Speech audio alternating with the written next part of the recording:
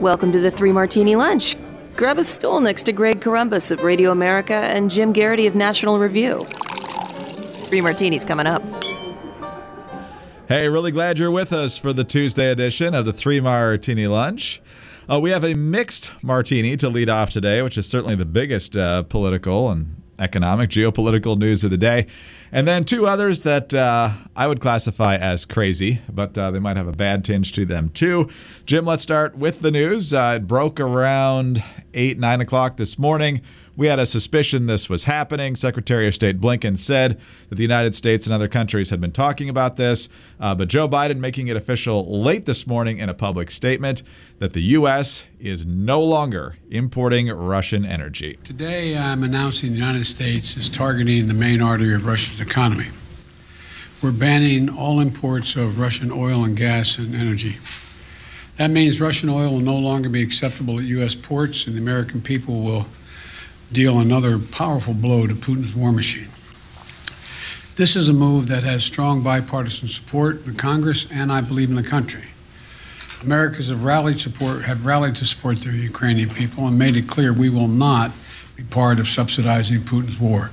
So like we said, Jim, this one's mixed. The good news is that this could help to further cripple Russia's war machine. Energy is the driver of the Russian economy, and if a number of other countries join us, that could make a pretty big dent in the money that they're able to bring in. Of course, their biggest customer by far is China, and China's not about to suspend anything when it comes to Russia anytime soon. And there's also a couple other aspects of this which are mixed. First of all, Biden, without directly saying it, is trying to make us believe that if you're unhappy with your gas prices, it's Putin's fault, and it's the profiteering of oil companies that's at issue here. Here's how he phrased it. To the oil and gas companies and to the finance firms that back them, we understand Putin's war against the people of Ukraine is causing prices to rise. We get that. That's self-evident. But, it's no excuse to exercise excessive price increases or padding profits or any kind of effort to exploit this situation or American consumers, exploit them. Russia's aggression is costing us all, and it's no time for profiteering or price gouging.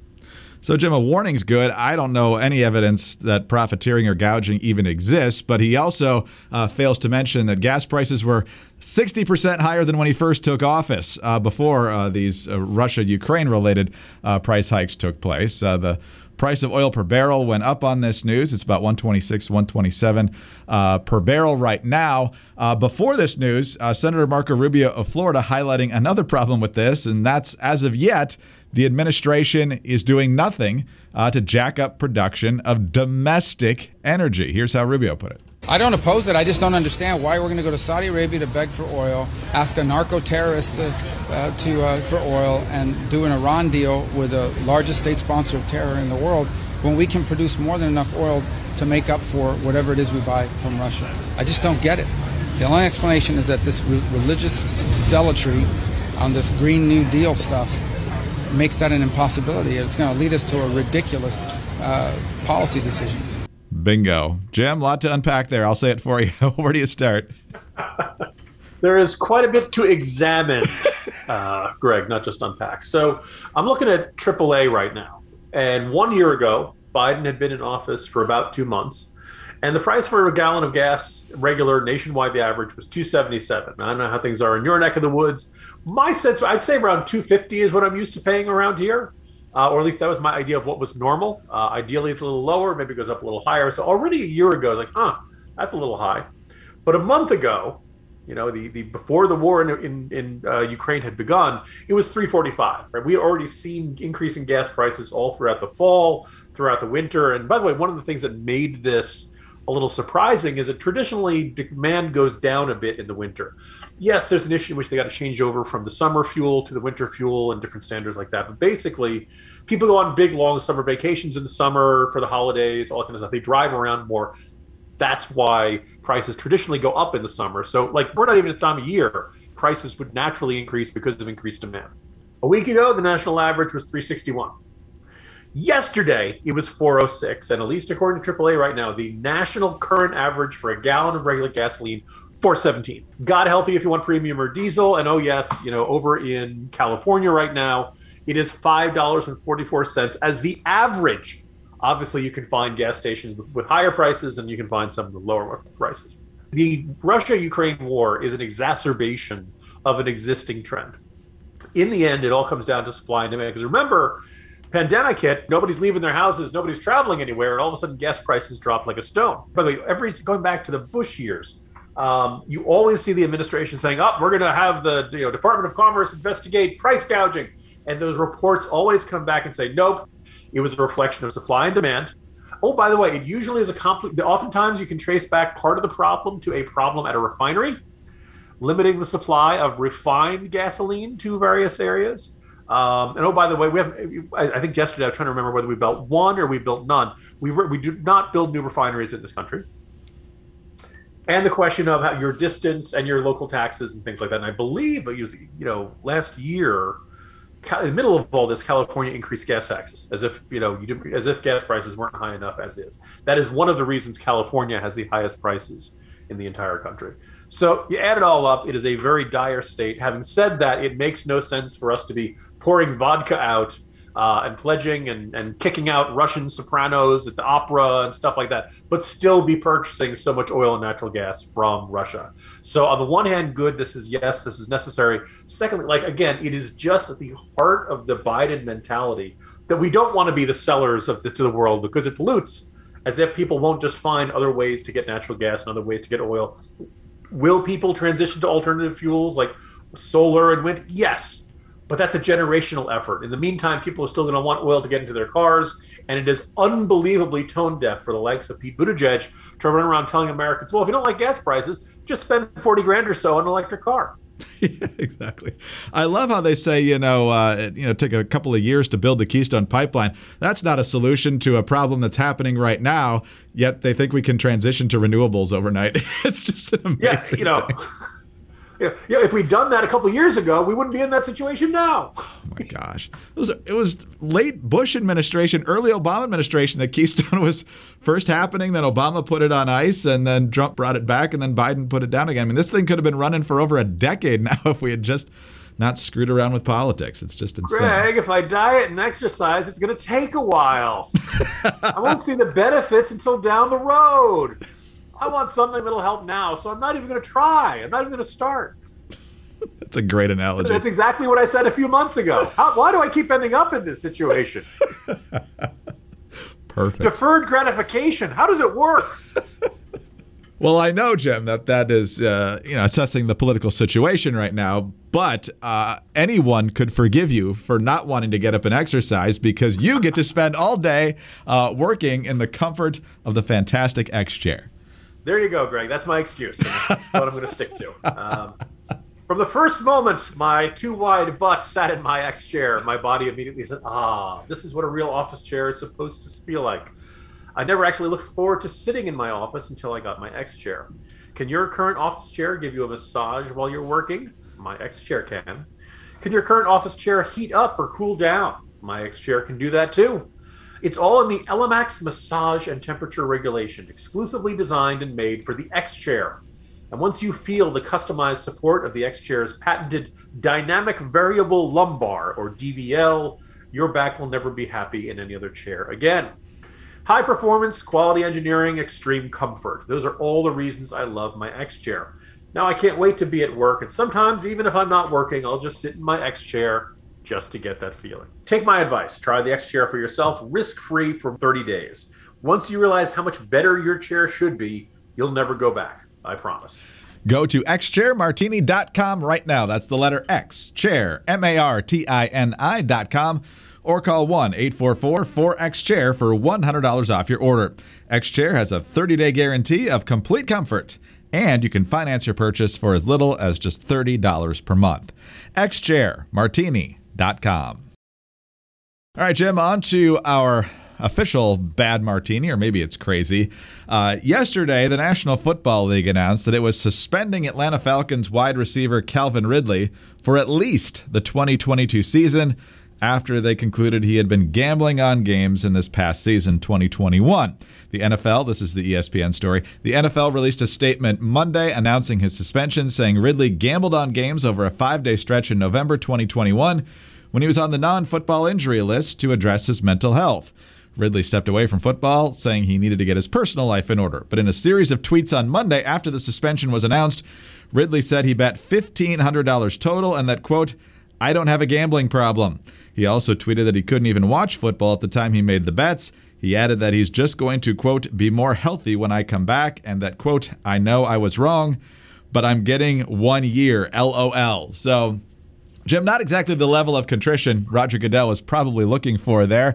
Ridley is obviously way wrong for betting on the sport that he plays in, especially if he bet on any Falcon games. But even if he didn't bet on Falcon games, that's probably frowned on by the league.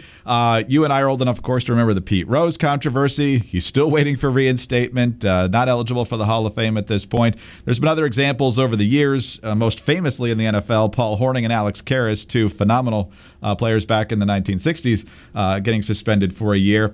So on the one hand, Ridley made a really dumb mistake for doing this. And secondly, we've also seen over the past year or two, whenever the Supreme Court decision on gaming came down, how instantaneously all these leagues and all these ads popped up and how they're all embracing one another. And so the fact that this happened, and probably happened beyond Calvin Ridley, should surprise absolutely no one.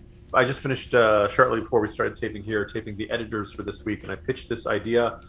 Rich did not accept it. He never seems to like my ideas, but he did say he's one of those folks who believes that Pete Rose should stay out of the Baseball Hall of Fame as a consequence for gambling on baseball. And I liked the idea that sports leagues had this bright red line, that this was the sort of thing in which you would get the career and league sport effect, the equivalent of the death penalty, right? This was the harshest penalty we can possibly come up with. We will enforce if you ever, God forbid, start betting on baseball, because even if you're not betting on games you're playing in, maybe so-and-so is having a sore hamstring or something like that. Maybe it's the equivalent of insider trading. And of course, it does realize the possibility of players betting on themselves and who knows, maybe someday throwing games, the Black Sox scandal and things like that we've seen in professional sports. So on the one hand, I see the league had to come down on him like a ton of bricks.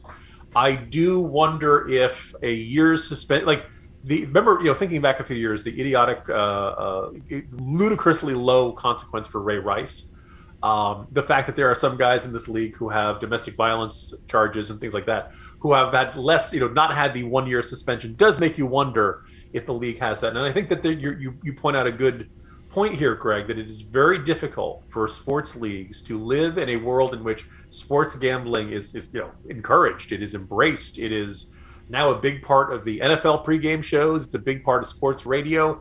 The sports world has now transformed itself to think in terms of lines and who's going to cover what and how much are you betting and what's the spread, what's the over/under, all this kind of stuff, which has always been kind of like a small section of the sports section of your newspaper, has now become really fully embraced to the mainstream sports coverage, whether it's ESPN, Fox Sports, anything like that.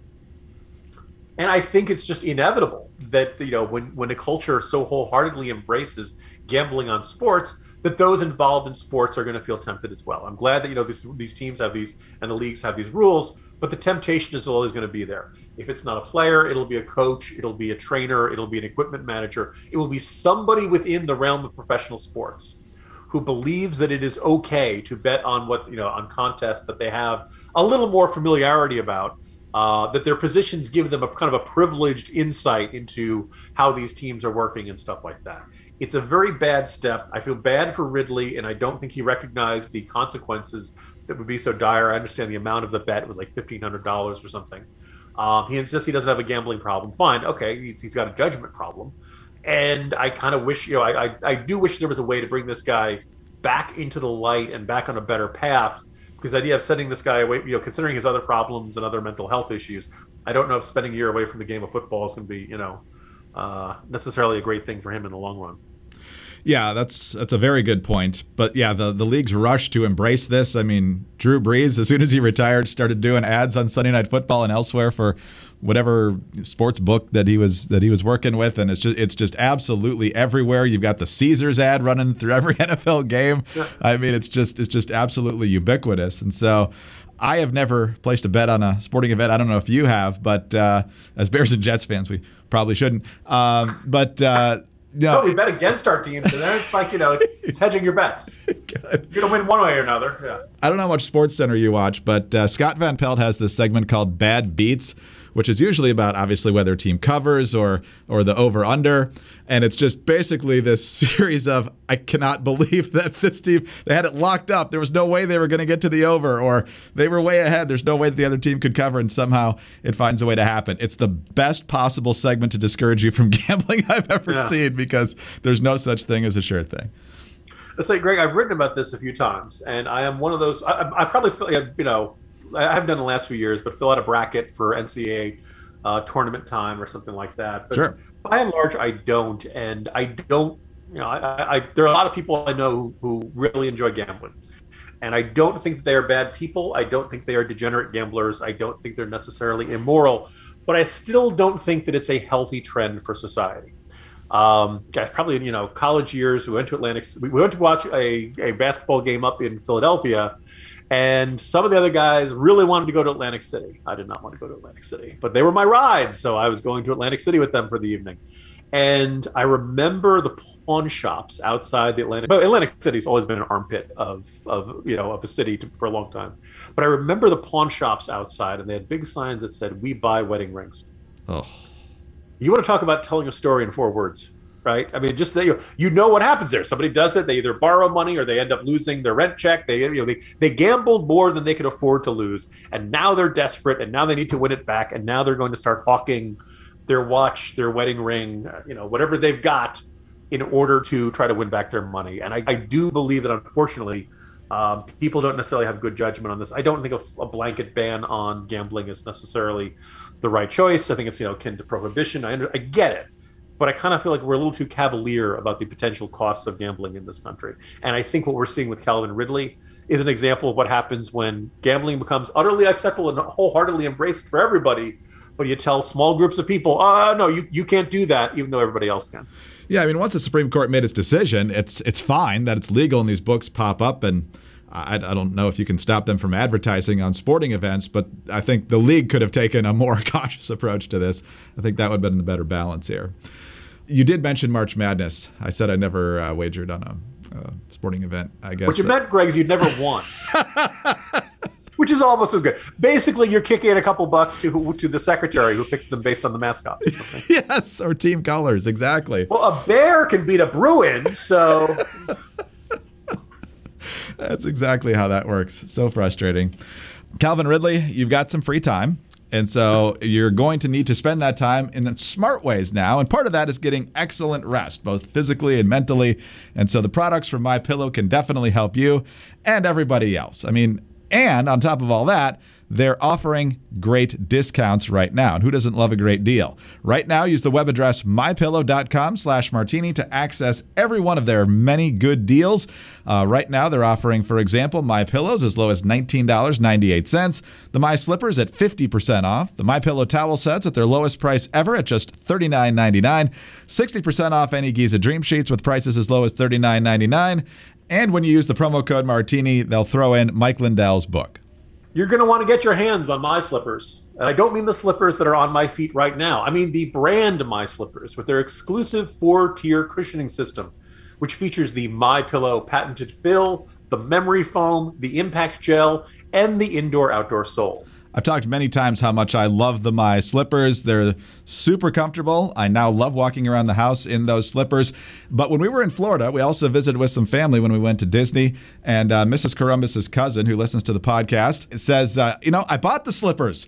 And they're absolutely comfortable. I love those things. And so it's not just me. If you get the My Slippers, you are going to love them. You will find all these offers and more at mypillow.com/martini or call 800-874-0104. Right now, every order using the promo code Martini will receive Mike Lindell's new book, What Are the Odds? From Crack Addict to CEO, for free. mypillow.com/martini or call 800-874-0104. Get direct access to all the deals at mypillow.com. crazy-martini. All right, Jim, on to our crazy martini now. And this is courtesy of a poll from Quinnipiac. Now, this time we're not talking about Biden's approval or the generic ballot or any Senate or House races that are shaping up. The question was, if the Russians were to invade the United States, would you stay and fight or would you run for the border? It's basically based on how the Ukrainians have decided, at least most of the men, to stay and fight. Overall, 55% of respondents said that they would stay and fight, while 38% said that they would flee. But when broken down by party affiliation, both Republicans and independents said they would stay to fight by margins of 68 to 25 among Republicans and 57 to 36% among independents. Democrats, however, were more likely to say they would flee, 52% saying they would leave the country, while 40% said they would stay and fight. So, Jim, obviously a hypothetical. You never really know what you're going to do until you're presented with the actual situation. I think we're all admiring of the Ukrainians, underdogs as they are, staying and fighting with everything they've got. What do you make of the big disparity here, though? Well, I was kind of struck by the question with the idea of listing fleeing as an option, because in a scenario in which the United States is getting invaded, which everyone would agree, very far-fetched, not utterly unthinkable, but there aren't a lot of countries that'd be capable of it. They'd have to get their forces here. You can all think of Red Dawn or the less impressive remake with Thor, in which somehow North Korea mustered the capacity to invade the United States. But in that scenario, where are you going to run to? Under what scenario? Where do you envision a world in which the United States is being invaded by some hostile force, but Canada is fine? Although we discussed this a little bit earlier, and my colleagues pointed out that Canada under dictator Justin Trudeau, Americans may not want to flee there. Right. But like, is Australia? I mean, theoretically, there are corners of the world, but any threat bad enough, menacing enough to invade the United States probably is going to get to any other corner of the world. So your option of fleeing strikes me as, what would the point of that be? Because that just means you're going to fight them somewhere else. Whatever threat is big enough and bad enough to threaten the United States here on our own streets, well, by God, that's, might as well fight them here. I don't want to have any illusions. I don't like to, I have no pretense of pretending that, God forbid, in that Red Dawn scenario, you'd see me turn into Rambo or something like that. I hope that in the moment of crisis, I will run to the danger and seek to protect others instead of running from the danger. But I'm self-aware enough to realize that it's not a guarantee, and everybody thinks they're that way. And then, of course, you actually get tested by it. Having said that, it is intriguing that so many Democrats and so many young people said, no, I would not. And I kind of want to ask those people, okay, I guess at the heart of it is, do you believe America is worth fighting for? And if you do not believe America is worth fighting for, what is, right? I mean, you said, this country is not as great as we think we are and all kind of stuff. All right, okay, but like, if the U.S. is invaded, your family is threatened, your neighbors are threatened, your friends, your community. Like, I'm kind of left scratching my head. It's like, if you don't want to die if you don't want to fight and risk your life for a abstract principle, what are you willing to risk your life for? And the answer is nothing. Was it Braveheart where they says, every man dies, not every man lives? You're kind of left wondering, scratching your head. Again, it's a hypothetical question. Maybe it's tough for people to get their heads around this concept. But I do kind of wonder if there's a reflection there that certain demographics look at America, can only see the negatives, can only see all the ways in which we fall short of our values, all of our flaws, and do not see anything worth fighting for, and who may actually, a certain amount of their spiritual malaise may stem from an inability to find things in life that they believe are good and worth fighting for and worth defending, even at risk to themselves. Very well said. Very well said. Because, back in the 1980s, it was high school kids that really were at the forefront. We should learn the term Wolverines. If you cheer for the University of Michigan, you're already there. And don't forget that, if you want to launch the preemptive strike, a young high school kid that looks a lot like Matthew Broderick could be coming in handy at that point. So I realize this is a more serious issue, but those kids had no problem. And I think back then there was just a general, almost universal mentality of America was certainly a place worth defending, but seems to be a little more divided now. Yeah, it is extraordinarily unlikely that the U.S. will ever see a situation akin to what Ukraine is experiencing right now, of Russian or Chinese or some other country's tanks advancing up and going through our streets. That having been said, it is not unthinkable that this current conflict between Russia and Ukraine could suck us in some ways. And the idea of, cyber attacks or sabotage or Russian, pro-Russian terrorist or extremist group. I mean, there's a possibility that this spill over into our lives in a way we have not foreseen. So, I just want to freak everybody out on a Tuesday afternoon. On that lighthearted note, Jim, have a great Tuesday. I'll see you tomorrow. See you tomorrow, Greg. Jim Garrity, National Review. I'm Greg Corombos of Radio America. Thanks so much for being with us today. Do subscribe to the podcast if you don't already. Also, tell your friends about us. Would love to have them listening as well. Thank you so much for your 5-star ratings and your kind reviews. Please keep those coming. They're a big help to us. Get us on your home devices. All you have to say is play 3 Martini Lunch Podcast. Follow us on Twitter. He's at Jim Garrity. I'm at Dateline_DC. Have a great Tuesday, and please join us on Wednesday for the next 3 Martini Lunch. Missouri U.S. Senate candidate Eric Greitens joins me to explain why he believes the fate of our country is at stake in this year's midterm elections. I'm Sarah Carter. On the latest Sarah Carter Show, Greitens also explains why the world sees President Biden as weak, why he believes Democrats are trying to bring the country down, and he takes us inside the ugly tactics by Democrats that forced him from the governor's office. Follow the Sarah Carter Show at Apple, Spotify, or wherever you get your podcasts.